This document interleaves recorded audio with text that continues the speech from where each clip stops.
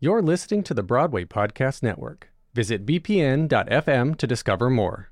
Back in 2018, the New York Times had an article titled, "We're All Afraid to Talk About Money."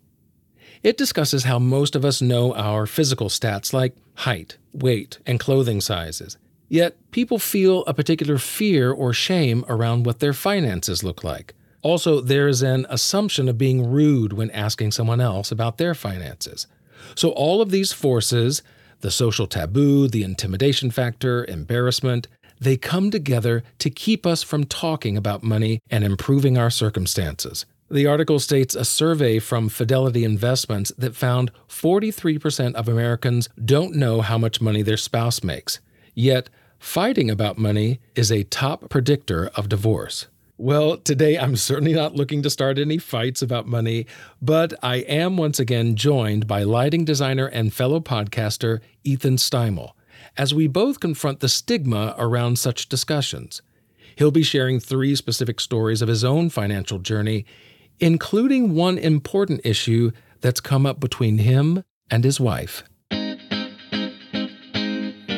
I got to take a side note here and say that I love that your show exists to have conversations like this, because I know that I am not alone in this, and I have never talked about it with anybody.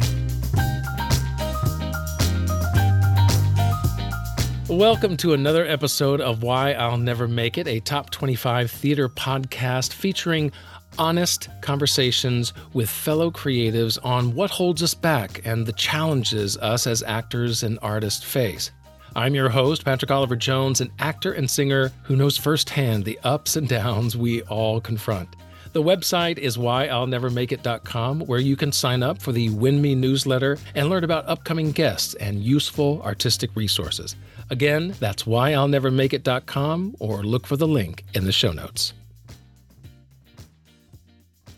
This episode is brought to you by Shopify. Whether you're selling a little or a lot, Shopify helps you do your thing, however you cha-ching. From the launch your online shop stage, all the way to the we just hit 1 million orders stage. No matter what stage you're in, Shopify's there to help you grow. Sign up for a $1 per month trial period at shopify.com/special offer, all lowercase.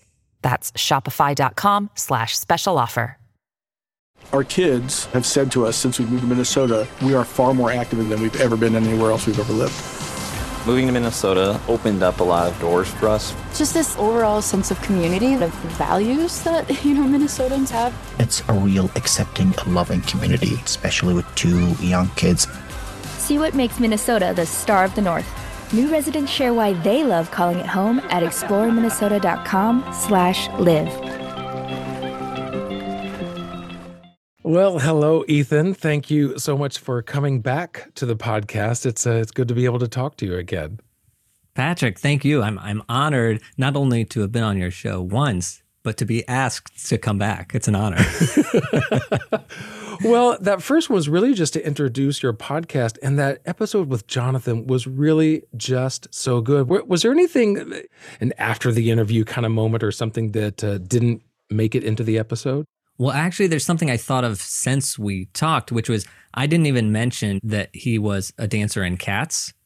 And I can't remember if it was Broadway or national tours. He was in a lot of different versions, but he said he was making a good weekly salary because for some reason, the stage was raked, or there was something where the actors had legally, by equity rules, had to get paid a little bit more for such and such a thing. And so he, at the end of it, was just looking at the end of one of the years and said, that's how much money went into the pension fund or the 401k fund, whatever it is for actors. And that was just that reminder to me that if you can get a consistent gig, that's where you can save and invest. So that's the hard thing for actors, is doing a 2-week show here, a 2-week show there. But if you can get on one of those long running shows, Mm-hmm.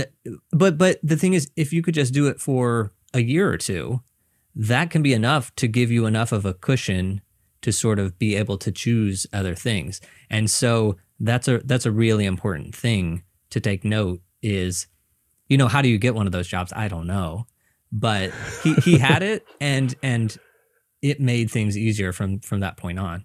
So the takeaway here is find one of those things. I've never had one of those.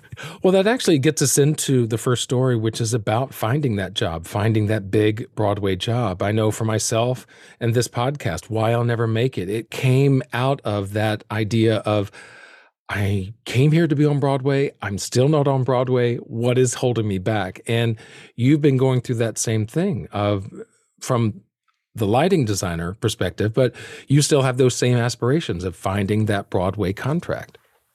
Yeah, baby. I'm just a human living in this world, doing my thing, freelancing right and left. Yeah, so I'm 34 and I've been in New York now for 9 years, and I'm designing off Broadway here, off Broadway there, doing a little lighting in TV, lighting some news, some CNN, some Bloomberg. And I have not gotten a Broadway show to design on my own. I've assisted on a couple, but assisting is very different than being in the designer seat and getting to call all the shots.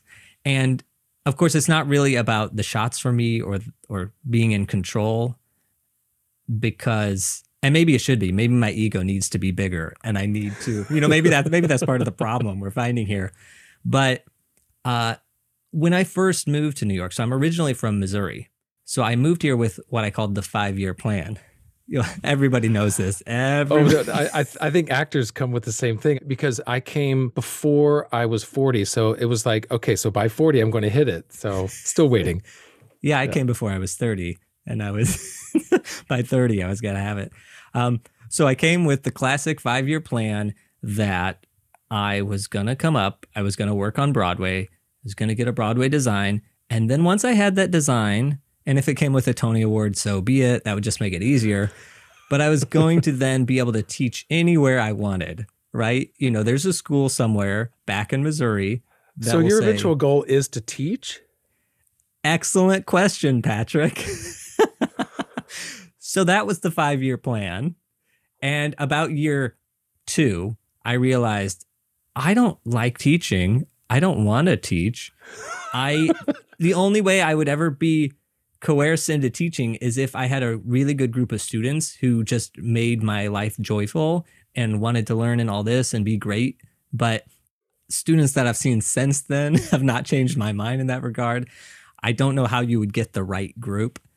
So yeah, about year 2, I realized I want to make a good teacher and I don't want to teach. But I still had that idea of getting a Broadway design. And on my own podcast, I've had people on and they've said things like, anybody who just wants to design on Broadway and that's their goal, I feel sad for those people. And I get really quiet and I say, yeah, me too. I get sad for those people. But the thing is, it's like Broadway is the ultimate when it comes to theater. And so as an actor, then of course, if I'm a theater actor, musicals especially, Broadway is the ultimate. When it comes to theater lighting design, there's Broadway, there's West End. So, those are the 2 places to go. So why wouldn't that be your goal? I totally agree. Also, those people that say that already have designed on Broadway. So that might have something to do with this. I will say that I've had guests on as well. And I know that they're coming from a good place when they say it. But when they say that Broadway is just a location, theater is theater, it's important to create art and just find that passion. I'm like, yes, that is really good and wonderful place to be once you've gotten that Broadway contract. Before you get that Broadway contract, and yes, our self-worth shouldn't be based upon our contracts, but there is that affirmation somewhat to ourselves, but I think even more so to other people. It's like, look, this is what I've been preparing for. I know I've been acting since I was, knee high. And so now this is the culmination of everything that I've wanted, that my parents and aunts and uncles and friends, and they've all seen me do this, work toward this, and I finally made it. And I'm sure it's the same from the lighting designer standpoint, that I worked, I tried, I learned this, I learned that, I've created these beautiful things, and now other people get to see it, and I'm affirmed in that respect. Yeah. And I also understand Broadway designers, actors saying, oh yeah, I did that, been there, done that. If I do it again, great. But, there's more to life than that. totally agree with that. But I have assisted on the 2 Broadway shows. And I know when I lived in Missouri, the Internet Broadway Database, ibdb.com, was in its early ages, a really rough site to go on. But I went on it. I look up all the designers in their credits and I say, wow, this person's done this many shows and this many shows. And when you assist, you get your page on there. So I did my first Broadway assist and I got an IBDB page. And so it's like, oh, you could look up Ethan Steimel and see, oh, he assisted on a show. And then I did another, and now I have 2 credits. I have 2. But it's not my own design. And why do I want a Broadway design? I think you said it well earlier. It's Broadway. That's where theater is. And so, but if we think about it, there's only 40 Broadway shows that open in a good year. And does that, right. So it's limited. So it's limited because there's only 42 Broadway theaters and half of them already have permanent Wickeds and Phantoms in it. So there's only 40 openings or so every Tony season. And so there's only 40 design slots that are there. So here I am obsessing over this thing where there's 40 a year and I haven't gotten my one. And so what do I want? Well, originally it was, I want it so I have the credit so I can go. You want it for the street cred because then it's like, oh, you've been on Broadway. Oh, you've done your thing. Right, because it's the same for actors. It's like, once I get my Broadway credit, I will forever be Broadway actor Patrick Oliver Jones. You would forever be Broadway designer Ethan Steimel. Yeah, you're totally right. And I also want it as a paycheck because not that like a Broadway minimum for a designer is a big chunk of change, but you're also putting in 3 months of time or more for that chunk of change. So when you divide it out, you'll have to do other shows to actually make enough money for that Broadway design. Now, see, this is very interesting in how it's different from actors in that the design work, the layouts, all that stuff that you're doing beforehand, you don't get paid for that? It's only once rehearsals begin, or is there a certain like stipend that you're given, or how does that work? So we have a union, USA 829, and there's all sorts of rules for it, but roughly it boils down to a third, a third, a third. So you're paid a third up front, then a third somewhere else, and the last third at opening. Something like that. Everybody can negotiate it differently and you can take it differently. But a design is also paid 1099. So it's like one lump sum versus if you're an assistant designer, they put you on a W-2 and it's a weekly thing, which is actually really beneficial for some of the assistants and associates because they end up maybe making more than the designer because they're getting that. The minimum right now is $1,587 a week for an assistant, I think. How many weeks usually is an assistant designer hired for? Depends on the show. Like Music Man, probably 3 months or 4 months. West Side Story is the latest one I did, and that was 4 months. That was October, sort of up to February, end of January. But then I had done the one before that was Choir Boy, and that was at Manhattan Theater Club, which is a nonprofit Broadway, and that was only 3 weeks. Because they do like 4 months here, 4 months, 4 months. They'll do like 3 shows a year. And so that's a truncated time and all that. Yeah, speaking of the nonprofit theater, it's one of those things that's very interesting, and I have my own issues with it because Roundabout, Manhattan Theater Club, Lincoln Center, these are more nonprofit theater organizations. They still produce Broadway shows. Yet their Broadway minimums, as far as pay, are much lower than, say, if you're at the St. James Theater in Midtown.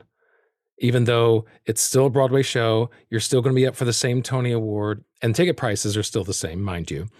But for whatever reason, I know actor-wise, it's paid like $400 or $500 less than the Broadway minimum because you're under a different contract. Is it the same with designers? It is 100% the same. And I'll just use Manhattan Theater Club as an example. So the Broadway minimum for commercial, all Broadway is commercial, who am I kidding? But the Broadway minimum for commercial is the $1,500 or so for an assistant. At Manhattan Theater Club, it's $1,100 because they've negotiated this contract. And that totally surprised me when I got my first assistant because it was like, oh, I'm going to be making $1,500. And then I get the paperwork and it's like, oh, we're on some sort of LORT D plus A plus contract. So you're going to make $1,100. So I've sort of run the numbers a couple times on my show where it's like $1,100 in New York City if you were lucky to be employed for 52 weeks. Yeah, you can live on it, but who can be employed for 52 weeks? That lucky person. And and also, you're not going to take a vacation. You're not going to take some time off. You're not going to get sick. So I have a big bone to pick with this, but it's a big organization and world. So I'm not mounting a campaign about it, but I do think it's very unfair for companies to go up for Tony Awards paying 2/3 or less of what other companies have to pay for to go up for a Tony Award. And I know there's some artistic merit in that, well, this show wouldn't make it. It's not financially viable, but I don't buy that. It's like, no, if you get Kelly O'Hara in South Pacific, then that's going to make money whether Lincoln Center does it or whether it's another producer that puts it in, the St. James Theater. Like that's going to make money, and the ticket prices are the same. So that's the other part that I don't get. Yeah. And it goes back to the money being a game. I think I have such a bone to pick because I received a paycheck that was 2/3 of what the minimum was. And why do we have this minimum if we're only going to make certain people have to pay that minimum?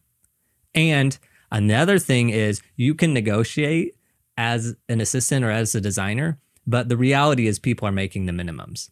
So, and if you're getting more than that, you're getting 20 extra a week or something like that. So yeah, you could say, oh, it's 1,100 minimum, but you'll negotiate higher. No, with a nonprofit, it's very rare that you can do that. And even on commercial, also very rare.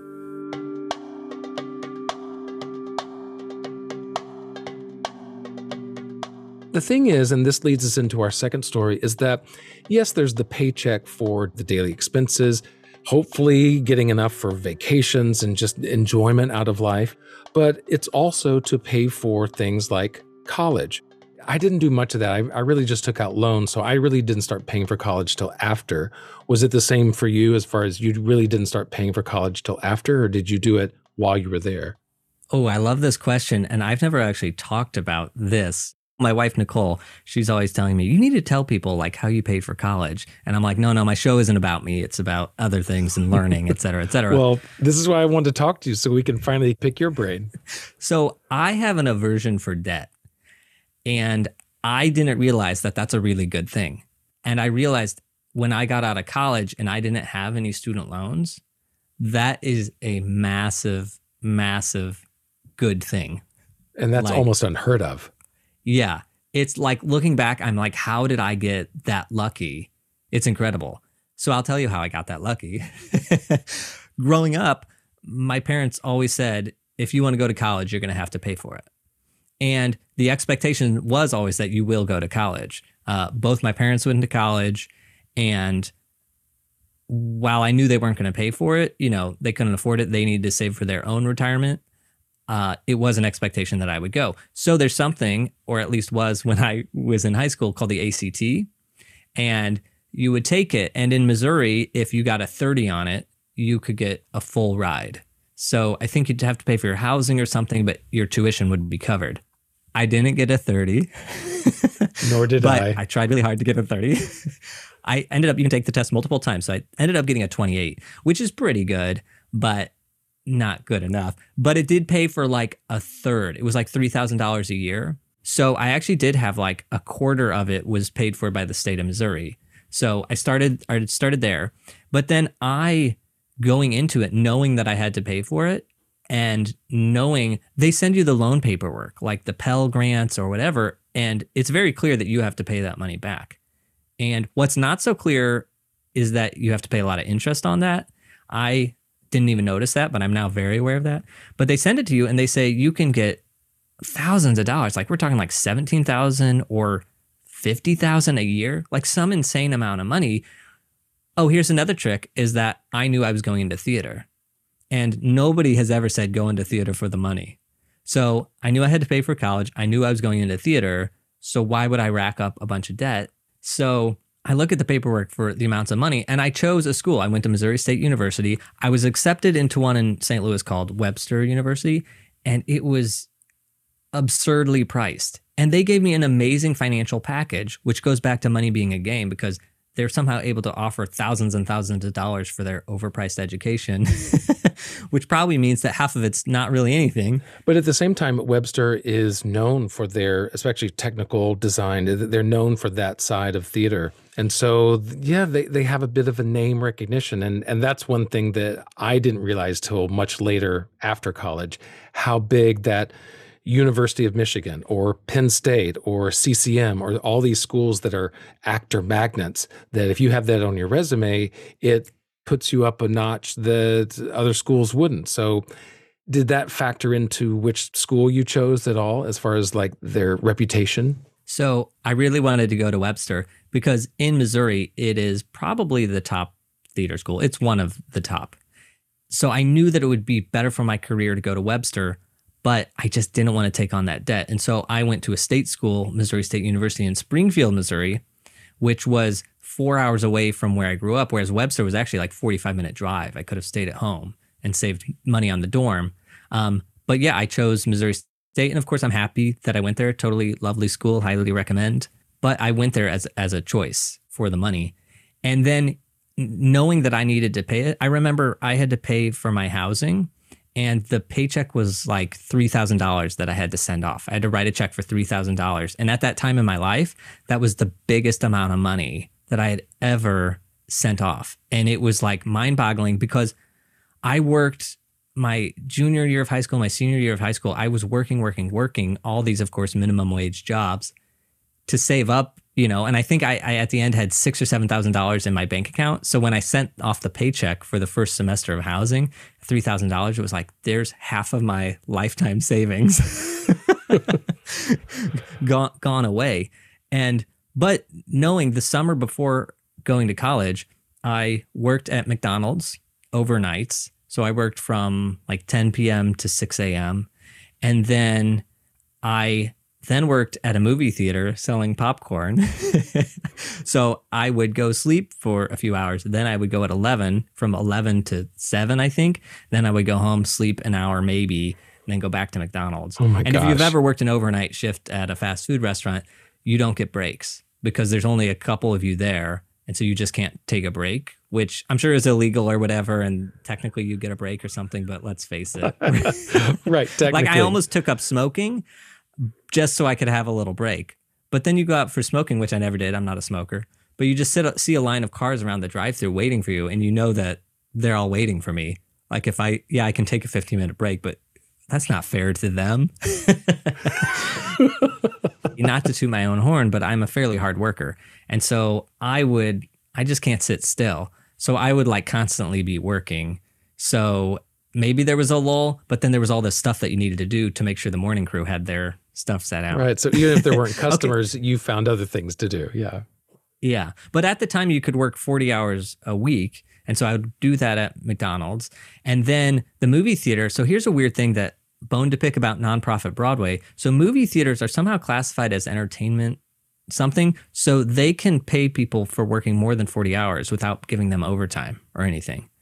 Another thing, I don't recommend working at a movie theater if you're like me, because I would then work more than the 40 hours, but it would still be that minimum wage, unfortunately. And then to top it off, I also worked on Saturdays at a place where you would go into a computer and a box of papers and you would scan them in so that the bank or whatever could have the digital records of the.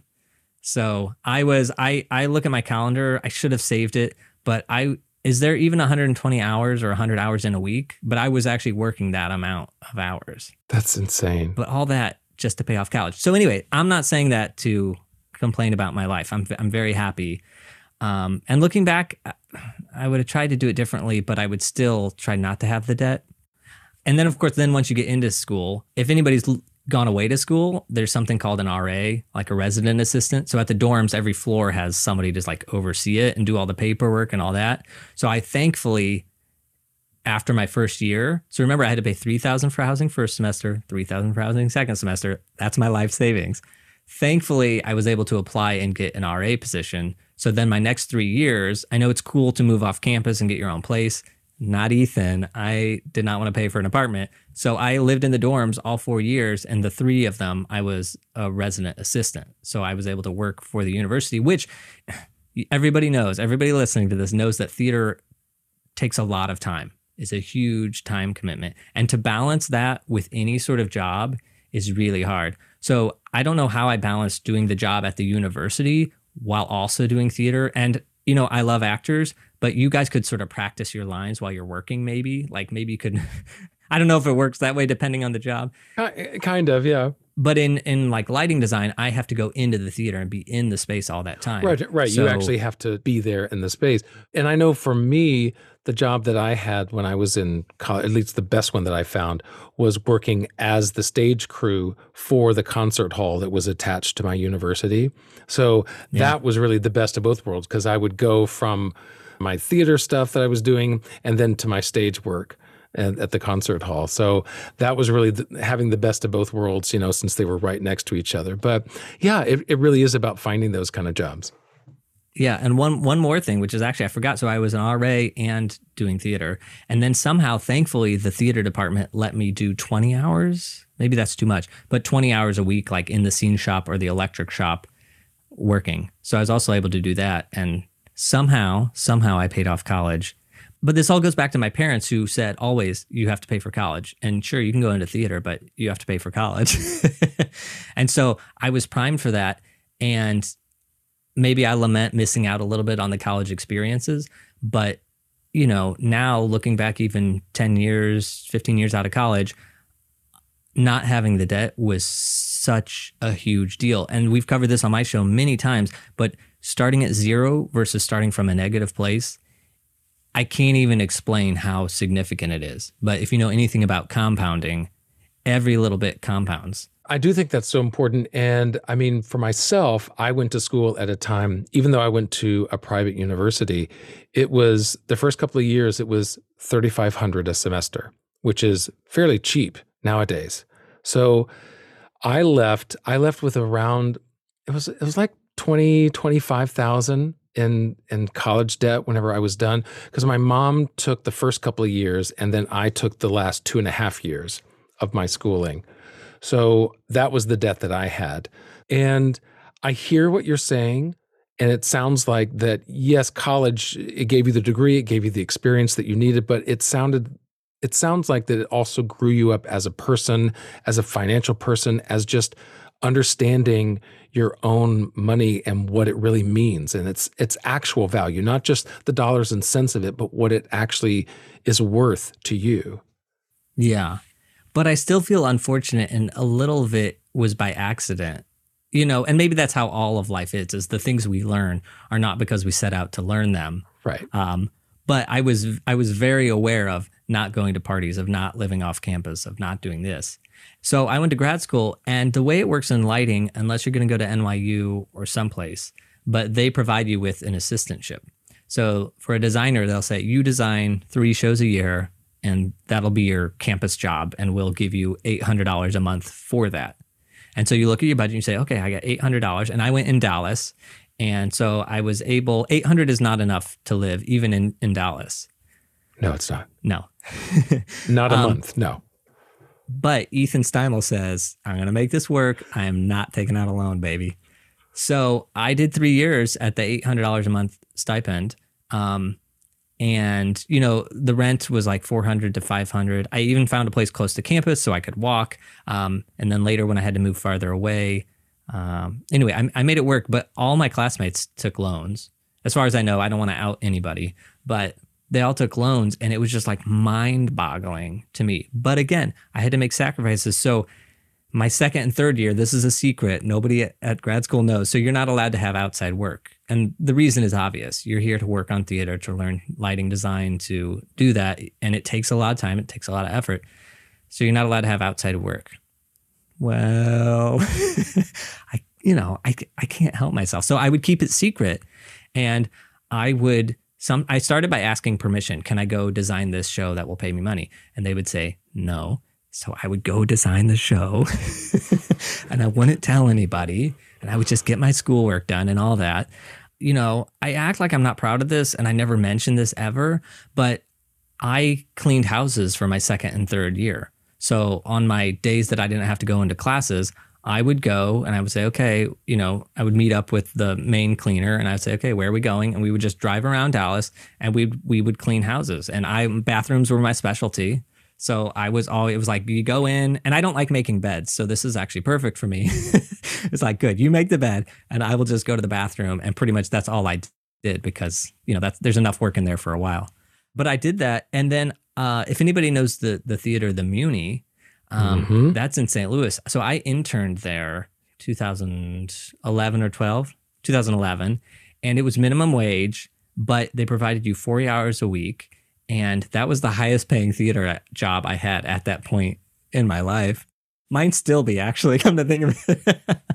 I think $7.10 was the minimum wage.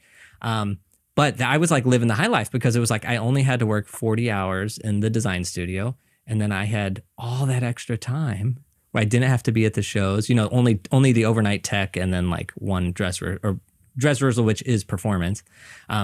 Because the actual dress rehearsal is in daytime and lighting can't do anything during that. Of course. But I then would go and I would do landscaping. Like I would go dig holes, plant plants, put on those boots, and you like go into the pond and you plant grass water. I don't know. So I'm interning at the Muni and then going to do all this. And I'm like, oh my gosh, I am making so much money at these 2 minimum wage jobs. And I really did feel that way, but I didn't want to have to take out loans to go back to grad school. And then even after grad school, I went back to Missouri for a couple months to get married. And then my wife and I moved here together. But again, I don't tell people this, but I got out and I mowed lawns. So I don't know why I'm talking about all this other than to say I chose to do all that so that I wouldn't have student loans. And I also acknowledge that I still was getting 25% of my schooling paid for. And in the case of grad school, the whole thing paid for plus the $800. And even so, I had to do all that just not to have loans. And that was a choice because I probably would be a better artist. I would probably be a better designer if I had spent more time designing and working on that. But I just knew the career I was going into and I couldn't accept having big loans. It sounds like you just prioritize differently. Yes, you acknowledge that maybe you missed out on this, missed out on that. As a whole, though, do you think that the choices you made have affected your career adversely in any way? That is a lovely question. And I don't really know, though I do think yes. But I have no proof of that. I have no knowledge. But even if the answer is yes, then does that matter? Like, would you say, okay, yes, I did miss out on this. If I could go back, I would change it. That's true. Frankly, the only thing I would change would be one, if there could be more hours in a day, just so I could get. Oh, okay. Yeah, just change that. Got it. Okay. But assuming that can't be changed, if I were to do it again, the only thing I regret is that my sleep schedule was really messed up from all the overnights and all the crazy hours. And I think it took me about 5 years to sort of get back to, I guess, what would be a normal sleep schedule. But that's the only thing, it's like, how could I have avoided that? So, but I would still choose to go the no debt way versus better life, better career, which is, I don't know. Who knows? Yeah, because had I not gotten the national tours, had I not gotten the bigger jobs that I had, I think it would have taken me longer to pay off my student loans. So it's kind of you went with what you knew could happen. You knew if you worked and did these odd jobs that you would pay off school. The unknown is to take that loan, hope you get a good job that can pay it off quickly so you're not drowning in debt for years on end. So it depends on priorities. And it sounds like that you chose the one that gave you, Ethan, the best chance for the kind of life you wanted to live.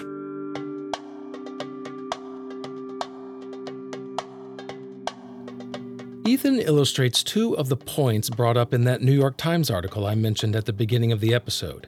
One, to be more honest about money, whether that's with your family, your friends, and especially yourself. And secondly, to set financial goals, because once you're more honest about your financial situation, then you can set realistic plans in place, just like Ethan did with regards to paying off college. And it also enables you to help others when possible.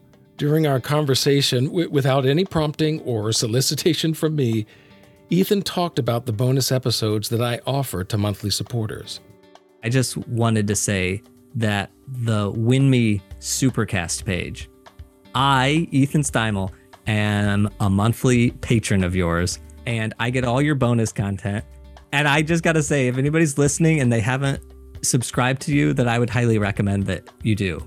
I fully support you. I love what you're doing. And if you're listening and you haven't subscribed, but you want to support Patrick or help him out, please do, because I know firsthand how much this costs to keep doing and how much time and effort. I mean, it's a lot. So if anybody wants to support Patrick, I highly recommend, and I'm happy to be a supporter myself. Now, Ethan was actually very insistent that I record that part and not edit it out. And besides, I am truly grateful to Ethan and the handful of supporters that I do have. So if you'd like to help this podcast as well, then please consider becoming a monthly subscriber yourself to the various bonus episodes that come out each week. Look for the link in the show notes to whyillnevermakeit.com and then click subscribe.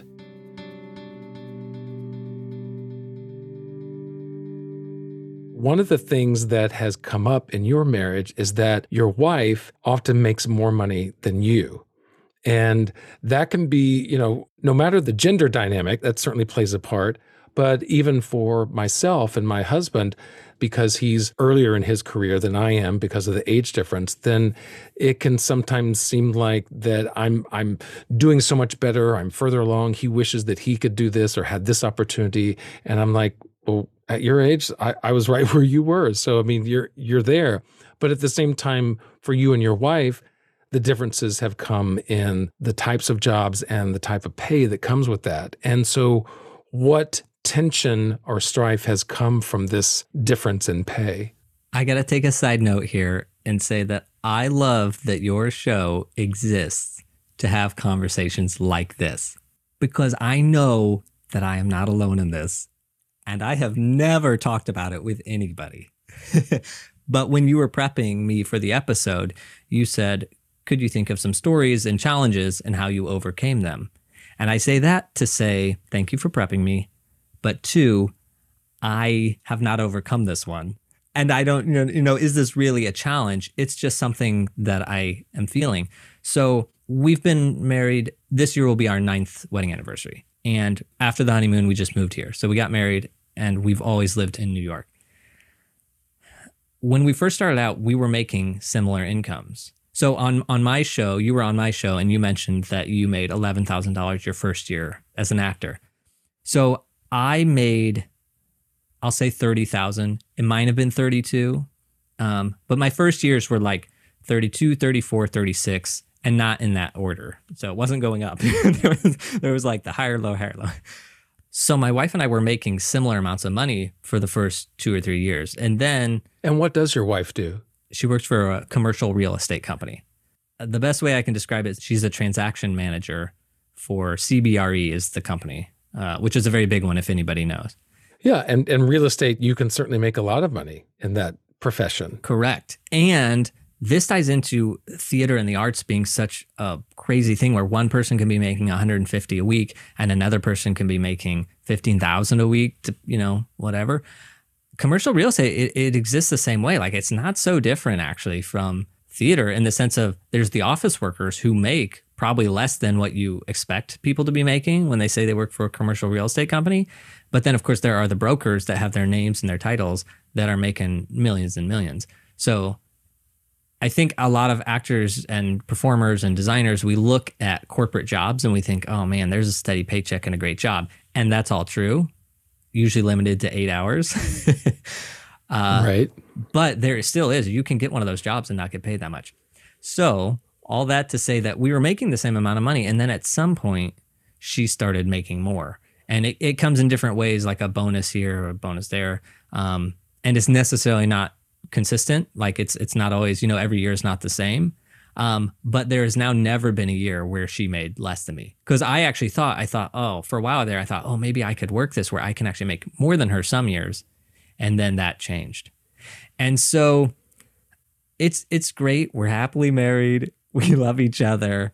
And we're aware of this disparity. but it does exist. And I don't know how I feel about it other than I know what career I'm in. We're all aware of the situation. That doesn't escape me feeling what I feel. And like you alluded to the gender difference, and we can all laugh about it. It's 2022, ha ha ha. But no, that's really, there is something, especially with both of our families coming from Missouri. I mean, we're the only people connected to the arts really at all. She has a cousin that's a painter, and then there's me working in theater. But in our whole extended family, that's sort of it. So nobody from the family understands. And so while, yes, we're all aware that that gender thing is, the male doesn't have to be the breadwinner. Of course not. This gets into a whole other topic, but there is that in a lot of men, there is that sense of I want to be a breadwinner. I want to take care of my family.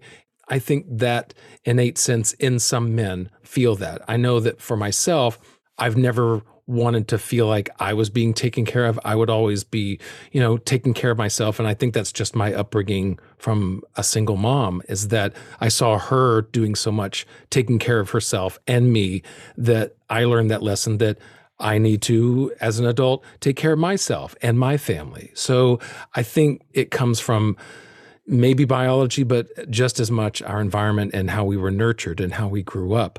So for you, yeah, maybe the male-female dynamic plays into it, but it sounds like it's more that you want to feel like you're contributing to your marriage. Yeah. And now this ties into 2020 as well, because all work stopped. And before that, I thought I was a diversified designer, because I thought, I can work in theater, I can work in television, news, I can work for corporate jobs, and all that stopped, including the news, because I was only part-time news. Well, they were doing it from home. They don't need lighting designers. Exactly. So it never stopped. But once it was set up at their home or whatever, it was done with. Then I'm on unemployment, and that didn't really help. I don't know how I feel about all this, but it is just a thing where we're tied together. And then also living in the same space. At the time, our apartment was like 240 square feet. And she was working from home, and I was not working from home. But it just became like so aware in our relationship that there's a difference here. And it's not a problem, you know what I mean? Like, it's not, we're very happy, but it does exist, and you can't deny it sometimes.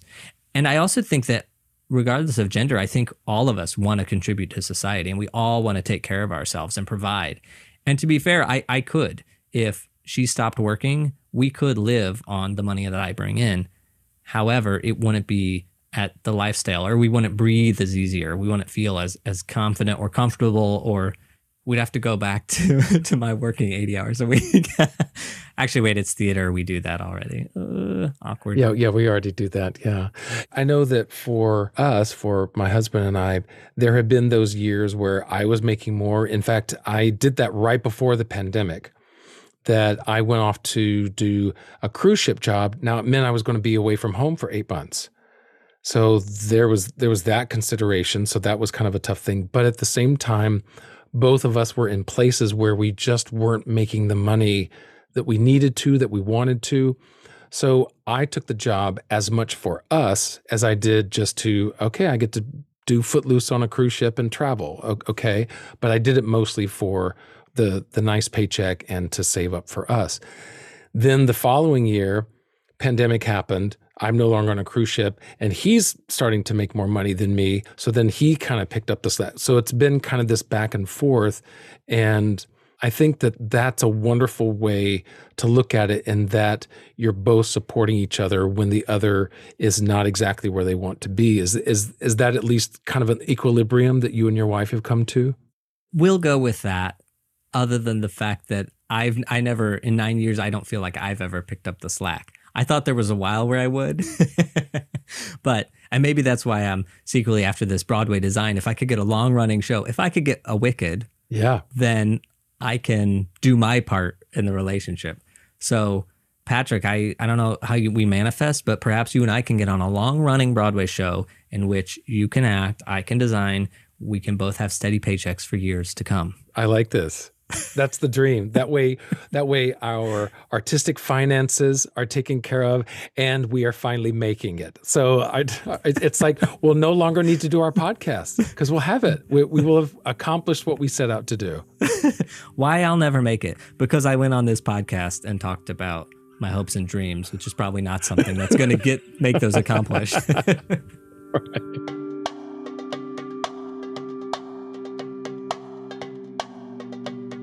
I do want to talk about your podcast, and I'm sure that over the many episodes that you've been doing, there's some takeaways that you've learned over that time. And are there some that really stick out to you that just kind of seem like, why didn't I think of that? Yeah, some of these are so obvious that it blows my mind that I didn't think of it. Like in your interview with Rebecca Selko of the Actors Fund, I remember the way she talked about budgeting was so mind-blowing to me. And I had about 100 episodes where I had interviewed artists about budgeting and such. And then I heard Rebecca say, oh, yeah, you just figure out what you spend and then you know how much you have to make each month. It was like, oh my gosh, it's so easy. So there's a number of these things that people have asked me this before, like, what are the trends you're seeing? And so I'm going to tell them to you, but know that they've surprised me and your listeners are not going to be surprised. They're going to say, yeah, this is obvious. But I'm just here to confirm after talking with many, many artists and asking them about their personal finances. I knew that you made $11,000 your first year. How many people know that about you? Right. Now more people do. Yeah. So the first thing that surprised me when I started this show, a lot of artists are apathetic toward money. And that is sort of understood, but a lot of them don't want to talk about it. And when I have a show where I say, hey, will you come and tell us about your struggles and your finances so that other people can hear it and know that they're not alone and or can avoid the things that you're doing, can say, oh, maybe I shouldn't be an actor because, but a lot of people, like it's not everybody that's willing to come on my show. You came and you were honest and you opened up and you talked about it, but a lot of people will not. And so that's totally okay. I totally respect that. I'm not one to put myself out there publicly either, but I feel so strongly that it's important. And maybe there's somebody listening and saying, oh, I hear what Ethan is. I'm going to make sure not to work 80 plus hours a week. And I am going to focus on my craft a little bit more. And then maybe I'll get that Broadway show before 10 years. Yeah. If nothing else, these kind of conversations really make us think. And I think it's important what you're doing because so many people don't want to discuss their own, but they'll happily listen to somebody else's.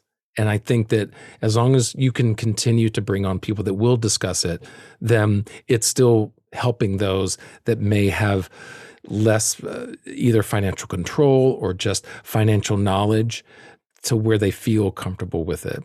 I think that's a really good one. What's a second one that you've thought of or found? How cautious theater people are with their savings. Because I've always thought, okay, you don't want money sitting in a bank account. You want to get that into investments right away, right? To me, that's just, if you read How to Be Good with Money, that's what it says. Invest your money. Saving it is losing it to inflation, blah, blah, blah. But talking to enough performers and stuff, that really is so true. Actors want to have that nest egg readily available for when they're not going to be working the next week.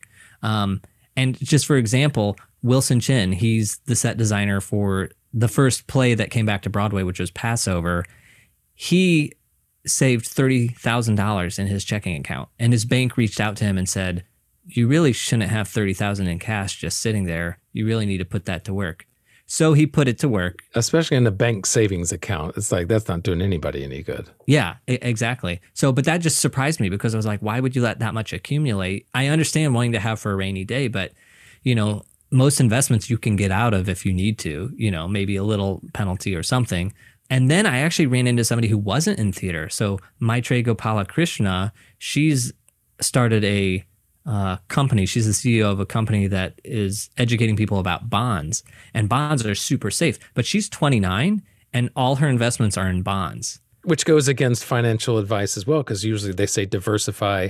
And this is the rule that I've heard, is that the percentage of bonds for your portfolio should correlate to your age. So if you're 20 years old, you only need 20%. But then once you're 80 years old, then 80% of it should be in bonds because it is more stable. So obviously she is not following that advice. Correct. And I even asked her about that. I said, hey, what do you think? I call it the rule of 110, which is you take 110, you subtract your age, and then whatever number is left, that's how much you put in risky stuff. And then the other smaller amount you put into bonds. But it just surprised me how many people I've talked to that are so worried about the stock market or so averse to it. And I think it's because maybe they don't know enough about it, or it's just that fear mentality. And that's another thing I learned on the show was that people focus on a loss 30 times more than they focus on a win. So if you have two stocks and one goes down $100 and the other goes up $100, the only thing you will ever remember is that the one went down $100. You'll never, ever, ever remember that you also went up and it was a wash. So these are just things that surprise me because I think artist is a risky career as freelancers. Oh, absolutely. So it just surprised me. And I think one of the downfalls of being a freelancer, and I'm fortunate enough to not have credit card debt, but I do know a lot of people get into credit card debt. Is that something that you've found has been a troublesome spot for a lot of artists? Okay. Credit cards surprise me so much. And maybe from listening to how I didn't want to go into debt and have an aversion for debt, maybe you'll understand why it surprised me.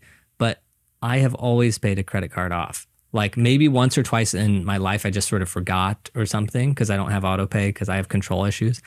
But I have always paid them off. You know, to me, a credit card is just for what money do I have in the bank? Okay, I'll pay it off. But if I don't have that money in the bank, I'm not putting it on a credit card. And I am fortunate enough, I am privileged enough that in my life, I have never had to dip onto a credit card to, cover expenses. I've always been able to make the choice. But almost every single person I've said, hey, do you have some advice to help people? And it's always, don't rack up credit card debt. Don't put money on credit card debt. And people have these terrible stories of how they got into it. And it's just like student loans. Now, student loans is what they call good debt. It's an acceptable by society that we have these massive loans. Credit card is not accepted by society as being a good debt, even if you used it to pay off your college or something. But it's just this thing that enough people have had so many problems. And I've come across a couple people that actually have lived without credit cards, which is like... that's a whole other way of living. Yeah. Actor Chuck Cooper, he got into such a spot with them that he just got rid of them and was like, I can't deal with them. And so I'm paying cash equivalent. And if you don't take a card, then we have to figure something out. So that was like, if my number one thing from the show is, just be cautious around the credit card debt. Yeah, it's so tough. And this will really date me, but at the same time, I think it's an important historical lens to look at it. Whenever I was coming up and started using credit cards in the late 90s and early 2000s, at that time, credit card interest rate was maybe 5-6%. If you had good credit, then 5 or 6%, which is unheard of now. But 5 or 6%, and if it started getting up to 7 or 8%, I would literally call my credit card and be like, no, I need it to go back down. So interest rates were so much lower then. Savings rates were 2 to 3%. So having money in a bank would actually make you money because it's 2 to 3% interest, whereas now we're like 0.1 or 0.2% interest. And now credit cards are 15 to 20%. It's really mind-boggling that it's kind of gone topsy-turvy, that credit cards are so much more expensive and no one can save anything. Whereas just 20 years ago, it was the exact opposite. Yeah. You have to be the one saving for yourself. You have to be. That's why it's important to have a Roth IRA, is because you control that. That is yours completely, no one else's. So you have to take care of yourself. So that's a trend that we see over and over is remember to save. Paying yourself first, even if it's a little bit, you just have to do it. And actually, we had an episode with a sound designer named Cricket Myers, and she talked about, she downloaded an app that every time she swiped her credit card, it would, I think, take like round up to $1, but it would take like 15 cents, 20 cents. Right, I've heard of that, yeah. And somehow, she said after 6 years, it had pulled out $50,000 into an account. What? I'm not making that up. In just 6 years' time? Yeah. And she's like, look, I realize that is insane that I'm saying that, but think of how many times a day you swipe your credit card. If it's taking a quarter, And especially if you're like both of us and you are able to pay it off, then that's just kind of free money, almost. Yeah, it's like forced savings. Yeah, forced savings. It's the same thing as a mortgage. Why people love a mortgage is you're forced to save. And I think that's the same idea. And I think the app Acorns, that was big when they started, was that they would round up to the next dollar and take it. Again, I have control issues, so I've never trusted these apps. But that's one way to make sure you're paying yourself first, is have it siphon off to an account you never see or something like that. Yeah, and I think one of the biggest things that I hear you talk about, but also that you mention on your podcast, is that it's so important to keep track of our income and outcome. I think that's the core of any budgeting, of any, whether you use credit cards or don't. It's like you have to know what's coming in, you have to know what's going out, because if you don't know that, then none of your financial decisions are going to make any sense. Yeah. That's something from your interview with Rebecca Selko that came up, was track it. If it's measurable, then we can take action on it. And so the tracking is so important because it makes you aware. Because if you don't know what you're doing, if you're living in a cloud, if you don't want to face the reality of what is, it's like in your head what your budget is. If you're under or over every month. If you have a good paying job coming up that you're going to be okay and you can breathe easier. But if you actually put it down on paper and look at it and are aware of it, then it changes you. Because it makes you aware of it, and it allows you to, okay, I'm going to consciously choose to continue this way, or I am going to think about some of these things, and I'm going to think about the future self. And I think this is a lovely thought exercise, is to imagine yourself in 20 years and just think, Ethan, in 20 years, what will I be? Where will I be? And what savings will I have? And just imagine yourself there drinking your coffee on a lovely afternoon, knowing that you have some money saved or something. Well, I think just like we all have bucket list roles, we all have that 5-year plan, as you said, that you came to New York with. We all have these hopes and dreams for our careers. But I think you bring up a good point that we need to have those same aspirations, those same forward-thinking thoughts about our finances and how secure we are. And I think we all want to envision ourselves being in a secure place. So then the only way to do that is by knowing what we have and knowing how to get there. Yeah, absolutely. And I think this is less prevalent in actors because actors know their bodies will give way at some point. But in the design community, a lot of people's retirement plan is to keep on working, because you really sort of can design lights until your body goes, and there are stories of designers dying in the cab going from one show to another. And I refuse. If anybody listening has the idea that they're just going to work until they're dead, yes, you're an artist. You'll never stop working. You'll never retire in that sense. But please make a retirement plan. I do not accept that I'm just going to work. That is not a plan. I don't accept it. If you save, you can have the option to continue to working. You can have the option to continue your art, but you have to make a plan, because that is just an answer that I will not accept. I will not allow you to say that that's your plan. No, it's not. No, it's not. You can make a plan. Even if you can't fulfill it and keep up with the plan and keep up with the contributions, at least make a plan. Exactly.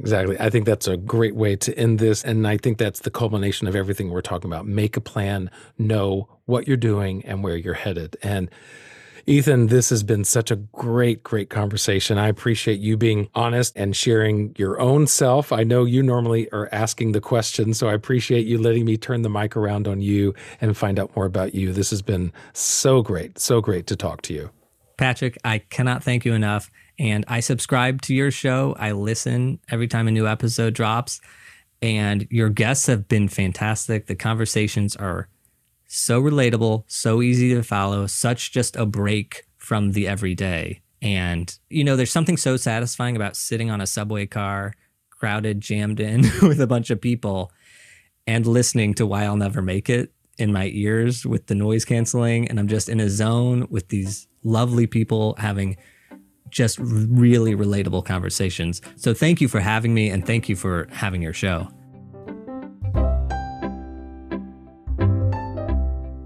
Thank you so much for joining Ethan and me today, and I'd also like to thank those of you who went to Podcash a while back and wrote a note there in hopes I'd be chosen to receive supporting funds for this podcast. Well, while I may not have been chosen, I did receive some very thoughtful feedback nonetheless. One listener said, "Why I'll Never Make It is a love letter to artists working in the acting and performing arts industry. Patrick gives you an honest and truthful inside look into an industry that looks super glamorous. The provocative title may scare you, but there is no other podcast like it." Well, thank you so much for those kind words. It is heartening to hear others understanding and appreciating what I try to do with each and every episode. Why I'll Never Make It is a WinMe media production and is part of the Helium Radio Network and a member of the Broadway Makers Alliance. Background music in this episode is by John Bartman and Blue Dot Sessions. I am your host, Patrick Oliver Jones, in charge of writing, editing, and producing this podcast. Join me next time as we talk more about Why I'll Never Make It.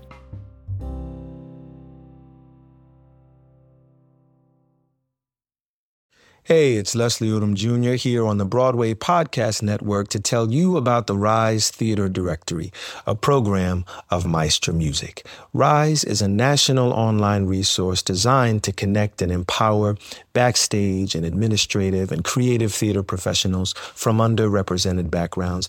If you work or aspire to work in the theater community, this can help you find your next project. And if you hire theater professionals, search the Rise Theater Directory to find your next team. Create your profile now and get more information by visiting risetheater.org. That's theater with an RERISETHEATRE.org, because only together we rise. Our kids have said to us since we moved to Minnesota, we are far more active than we've ever been anywhere else we've ever lived. Moving to Minnesota opened up a lot of doors for us. Just this overall sense of community, of values that, Minnesotans have. It's a real accepting, loving community, especially with two young kids. See what makes Minnesota the star of the North. New residents share why they love calling it home at exploreminnesota.com/live.